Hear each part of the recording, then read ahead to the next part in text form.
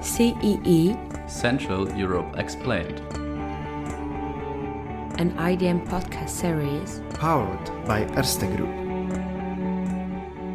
Episode 25: Universities between Authorization and Autonomy.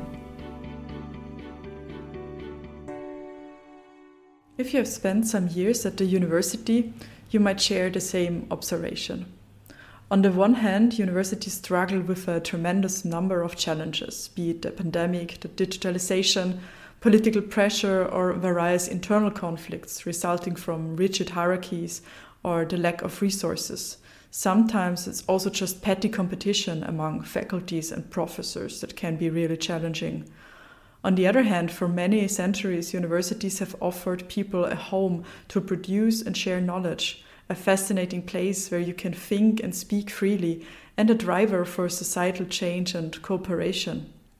Today, universities are part of a competitive global system. They are forced to succumb to market logics, while at the same time they are rooted in traditions and national myths that seem to be incompatible with today's thinking and needs. Do we need to worry about the developments of universities in Europe, particularly in Central Europe? Where is their institutional autonomy under threat? And what needs to be done to improve their resilience? Welcome to our podcast series, Central Europe Explained. My name is Daniela Apaiden. I am a research associate at the IDM, and I'm hosting today's episode on the issue of university autonomy in the region. Today we have the exceptional chance to welcoming a renowned guest. Michael Ignatieff is a writer, historian, professor, and a former politician, all in one.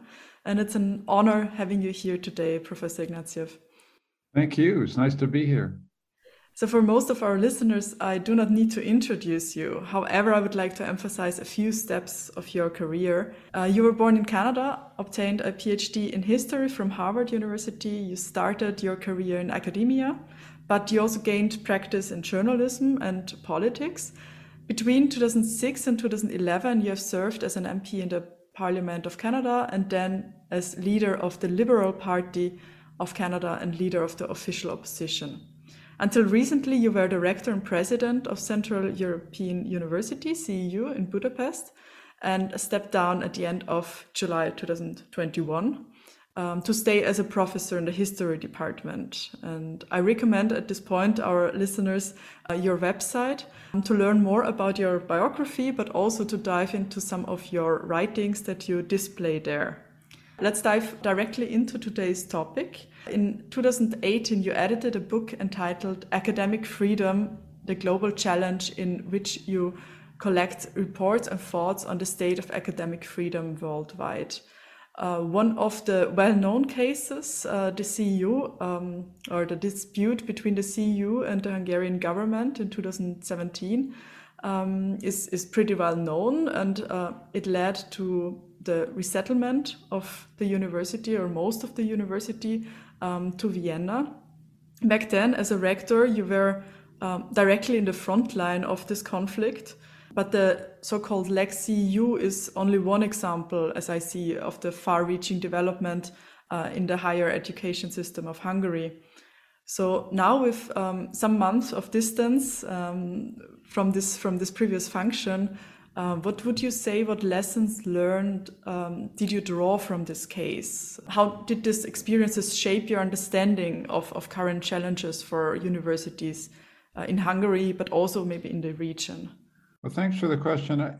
I think it teaches me that academic freedom is vulnerable everywhere, to the degree that universities depend on governments and government sanction and changes in government regulation. Their capacity to act autonomously and teach freely is always in a state of suspension, even in societies with established liberal democratic rules. But the Hungarian case is, I think, a case where you see the consequences a university can pay when the rule of law begins to collapse in an EU member state. Because here was a case where a government introduced in 1 week and passed in 1 week through Parliament a regulation which essentially made it impossible for us to operate in a country where we'd been operating for 30 years. And one of the key features of the collapse of rule of law is that we had no right of appeal except to the European Court of Justice outside of Hungary.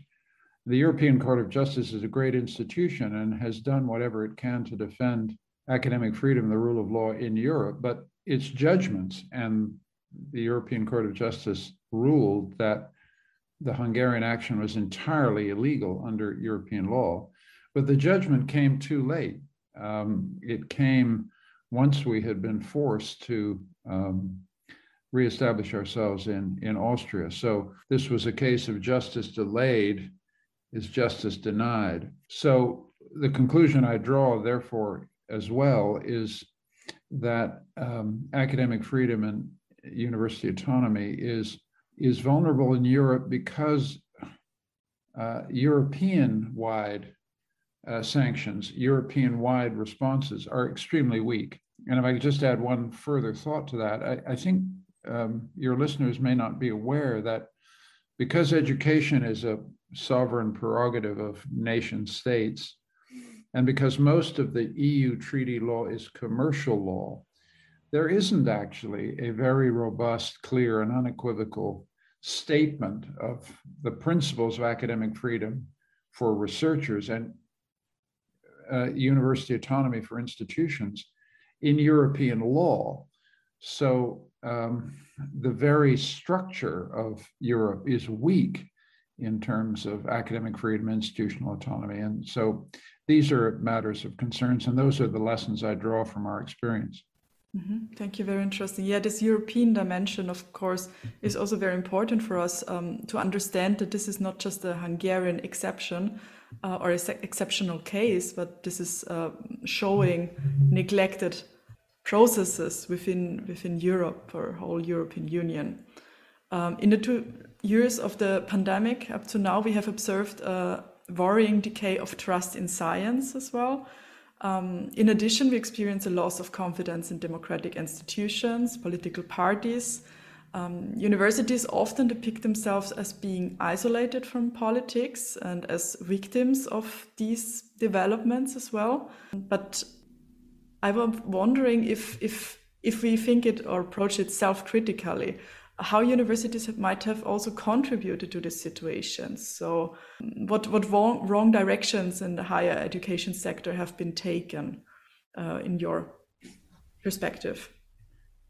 Well, I think let's flip the question around and emphasize the positive. Where did the vaccines come from? The vaccines came from research labs in universities across Europe. Some of the basic science behind the RNA, some of the basic science behind the Oxford vaccine, AstraZeneca's vaccine, were developed in university labs. And the science that is guiding us through the pandemic is mostly generated inside the university. So the university has been in the front line of this battle against the pandemic. And most of what the universities have done is a source of immense pride to me. I mean, if I look at the way in which Oxford University pioneered with AstraZeneca to not only develop the vaccine, but develop it in such a way that it would be distributed and sold without at cost to developing countries. I mean, that's just an outstanding example of universities leading from the front. The second part of your question is about the kind of reaction against science. And I think there has been universities have been surprised by the vehemence and anger with which ordinary citizens have attacked, so-called experts telling them what to do. And I think that's to be expected. Very serious restrictions on personal liberty are being authorized on the basis of scientific evidence prepared in universities. And so we shouldn't be surprised if universities and their experts are being criticized in street demonstrations. That's democracy. And I actually think that it's good for universities and experts to be aware that their claims will be scrutinized, criticized, rejected, by people in the street. What universities need to understand and experts need to understand, and we have to understand, is if you have a PhD in a specific discipline, you acquire a certain kind of authority. Well, in a democracy, authority should be questioned and challenged. I think the third part of this is that by and large across Europe, the percentage of people who support and agree with what the experts tell them is overwhelming. It's 75 to 80%, but there 20% of the population is hostile to vaccines, hostile to experts, feels democracy is not working, and that's also democracy. And the particular feature of this, which is worrying, is that those who don't get vaccinated then impose risks on other people, and that's a very serious matter. But that can only, again, be resolved democratically. I would be appalled if we put people in jail over this. I mean, we have to talk it through. And by and large, as we talk it through, people are coming to agree that the scientific evidence has been the only reliable guide that we can have through this awful, awful situation. But this surprise that you mentioned, I mean, also might be a result of a too much inward perspective of academia for the last decades. Yeah, I think there's always a danger that the ivory tower, as we call it in English, retreats from society, starts talking its own closed language games, forgets its obligations to the public. These obligations are very clear. I mean, most universities in Europe are paid for by the taxpayer. So the responsibility is actually fiduciary. It's economic.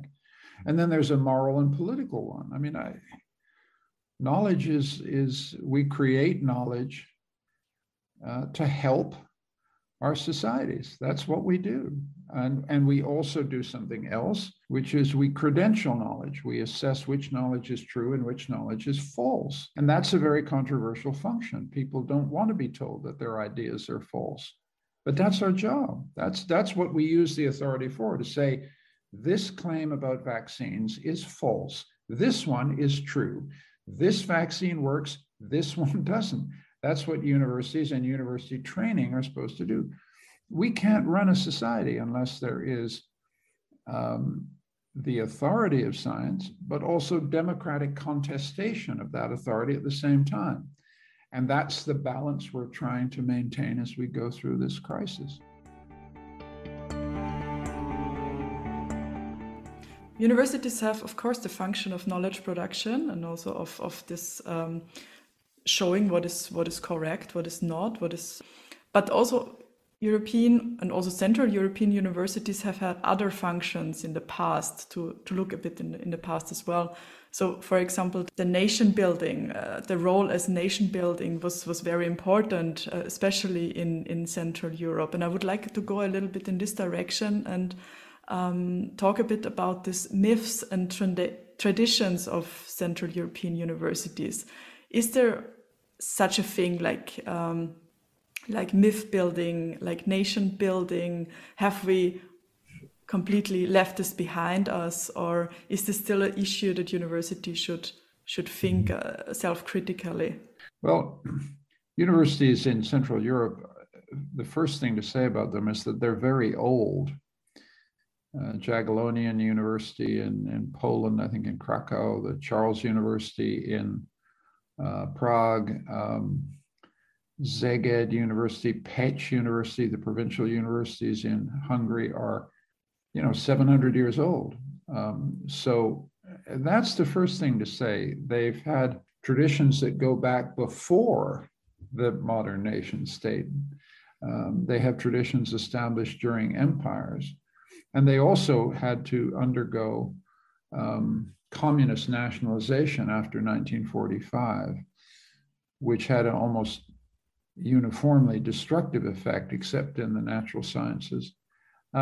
And so they've had a very particular trajectory in Europe as a whole. And you're right, I think in the 19th and 20th century, they had an important role in forming the nation. That is, university philologists, linguists, and teachers helped to create the national languages of a place like Hungary. In Hungary and Budapest in 1800, the lingua franca was German. And, by 1910, the lingua franca is Hungarian, and Hungarian languages. The beauty and power of the Hungarian language owes a lot to university philology and science. And this is actually a very glorious tradition. Needless to say, any development of national pride through university education has its dangers, and Hungarian nationalism, Czech nationalism, Polish nationalism has had very, very dangerous consequences. I won't go into the story about the German-speaking lands, where it actually took a catastrophic turn, but that's for another day. At the same time, it's important to remember that within these universities, there were always proud patriots who resisted the nationalist tide in these countries and often had to pay the price in expatriation and exile. So it's a mixed picture. And I think that universities have always had the function of training their national elites. I mean, that's what they've been doing for 700 years. And today, the training is much more in technical competence than it is in national affirmation. I mean, the university where I teach, Central European University, has been very proud about teaching the elites of countries all over the world, but precisely because we're multinational, multicultural, we can't teach one national doctrine. All we can teach is respect for knowledge, respect for professional confidence, and respect for a discipline. And we teach that to people from 120 countries, so that the globalization, the Europeanization of education in the post-89 period has changed the relationship of the university to nation forming, because we're, CU, for one thing, is not forming anybody's nation because we speak to 120. And I'm sure at the University of Vienna and the great German universities, the internationalization of the student body means that these are not, people don't get lessons in patriotism in these classes. And that then produces a certain backlash. There's certain people on the conservative side of the political spectrum who say that our universities are no longer engaged as they should be in the formation of patriots. Well, we just don't anymore. We teach, on the other hand, to understand nationalism and to understand patriotism to the degree that we have a moral feeling about nationalism and patriotism. We talk about the dangers of both, but, I'm a Canadian and I would be proud to be called a Canadian patriot. I think these attachment to your land and country and language are extremely important.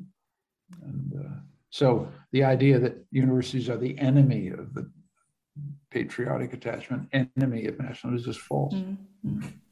Some time ago, I discovered an interesting study by Lukáš Fásora and Jiří János on myths and traditions of Central European university culture. Mm-hmm. And authors argue that the post-communist countries in Central Eastern Europe struggle with the contradictions of the Humboldtian ideals of this unity of teaching and research, of course, also glorified a bit, but this ideal of Bildung in German and the so-called academic capitalism, which needs this diversification and has the keyword of employability in students.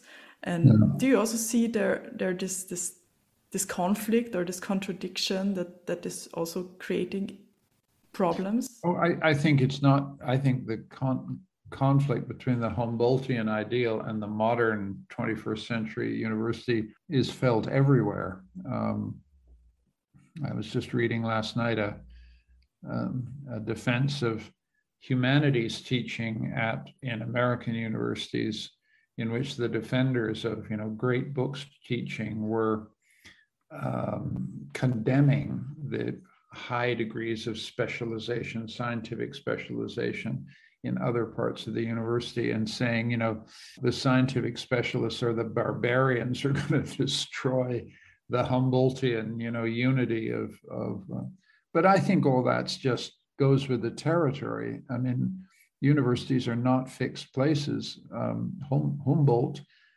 put together the idea of the German university almost 200 years ago, and it still is inspiring to many, but the universities now has to accommodate many, many new developments. And I think the thing to remember is inside the university, we're debating this all the time. I'm firmly, for example, just speaking of myself, on the Humboldtian humanities tradition. I am not a specialist. I teach, I'm a historian by training, but my courses are rather broad and large. But I work with those whose idea of history is very scientific, very focused, very, now, and then in, political science and other places, the quantitative revolution has transformed these disciplines.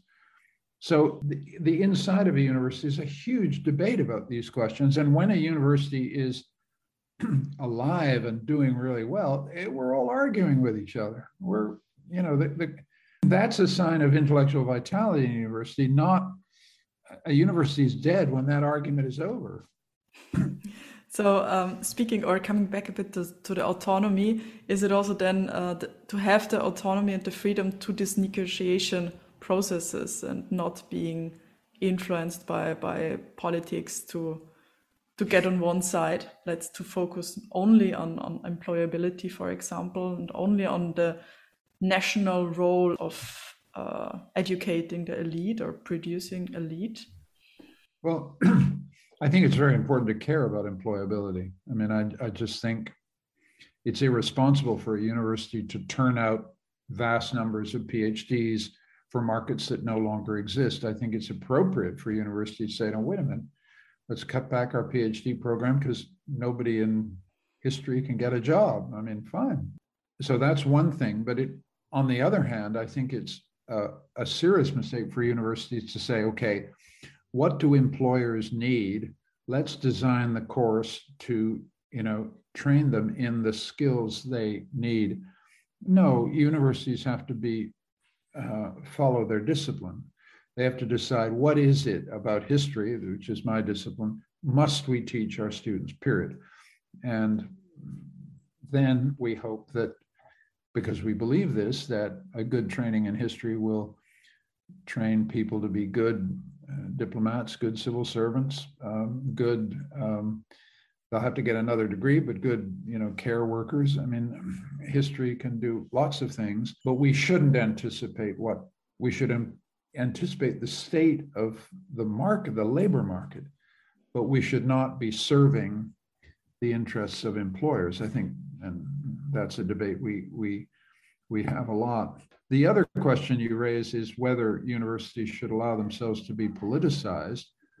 And universities are constantly politicized. I mean, universities are part of a society, so the gusts of political partisanship that sweep through any workplace will sweep through ours, and they affect our disciplines markedly. I mean, just to take my discipline, 30 years ago, we were not talking in the Anglo-Saxon world about racism. We were not talking about empire and decolonization. And we were not talking as much as we could have been about gender. Well, race, empire, nation, and colonialism are now at the center of what university history departments think about. And that's a good thing, provided that we do it in a scientific way. That is, provided we do a serious study of empire, the British Empire, the American Empire, the German Empire, the Austro-Hungarian Empire, and try and free the evaluation, a historical evaluation of empire from ideological party pre, so that we decide in advance, empire is bad, therefore the German Empire must be bad in Africa, the Austro-Hungarian Empire must be bad. Instead, look at what these forms of authority and domination did.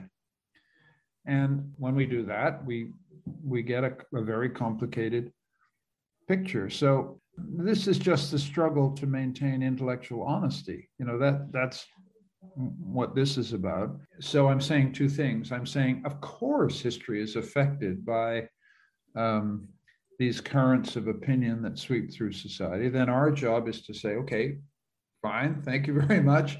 Let's look at the evidence and then try and teach that evidence to our students. And shortly coming back to your role as a rector and in the case of CEU, and to the beginning question or the first question we had about this denied justice or delayed justice, what would be your recommendations or wishes, because we're approaching Christmas, your wishes to Santa or to the EU, how to strengthen the resilience of universities in the region or in whole Europe? What would need to happen in terms of Europeanization? Well, first of all, I would direct my Christmas wishes to fellow rectors and university presidents and ask them to remember that universities are older than the nation states that they serve. They're among the oldest self-governing institutions in Europe. I mean, Bologna, Sorbonne, Oxford, Salamanca, Jagiellonian, Charles, Pécs. The greatness of the universities is this long-standing historical tradition of independence and self-rule, the community of scholars.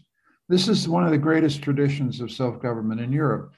And every university president and rector is not a bureaucrat, functionary of their given state. They are the carriers of this tradition of independence. And so the people who will defend the independence and autonomy of universities are university rectors and presidents who get up every morning and deal with government, and every morning deal with donors, and every morning deal with politicized faculty. And they have to hold a steady course. And the thing to remember is we've been around for 1,000 years, and we're going to be around for another 1,000 years.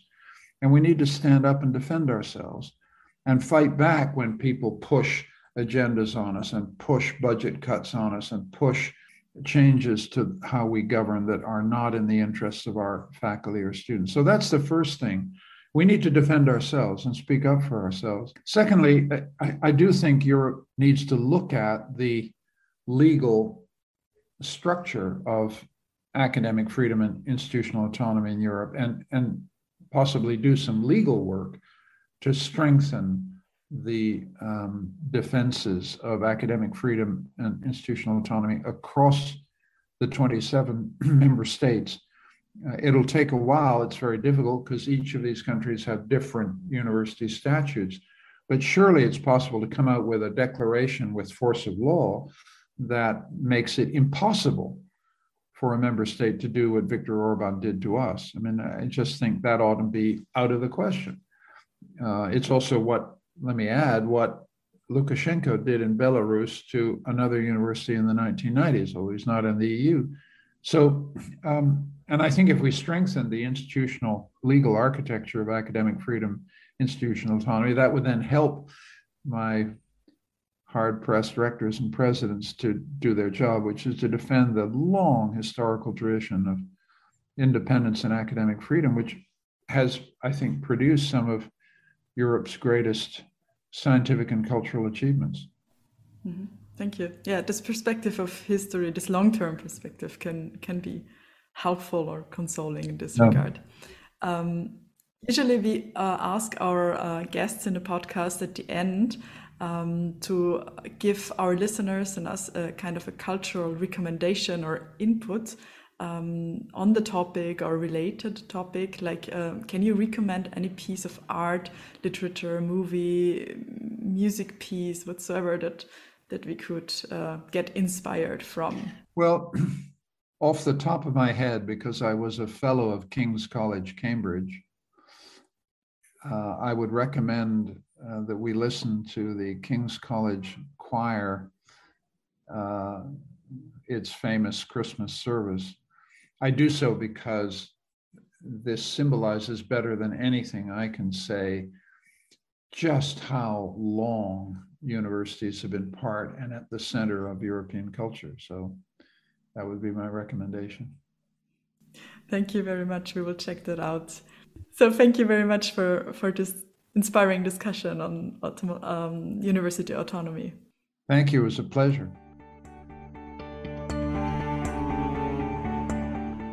So you enjoyed this podcast? Then tune into another CEE episode and subscribe to the IDM podcast series on Apple Podcast, Spotify, Acast, or elsewhere you get your podcast.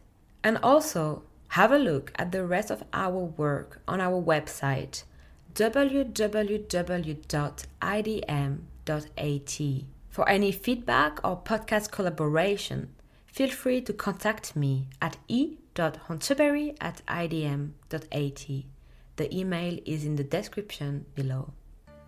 This was CEE, Central Europe Explained, a podcast series produced by the Institute for the Danube Region and Central Europe, powered by Erste Group, with the ongoing participation of Daniela Paiden, Malvin Natalik, Daniel Martinek, and Sebastian Schäfer. Production and editing, Emma Hunterberry. Proofreading, Jack Gill. IDM Podcast. Institut für den Donauraum und Mitteleuropa. Institute for the Danube Region and Central Europe. European Perspectives. Regional actions. Cooperation and expertise since 1953.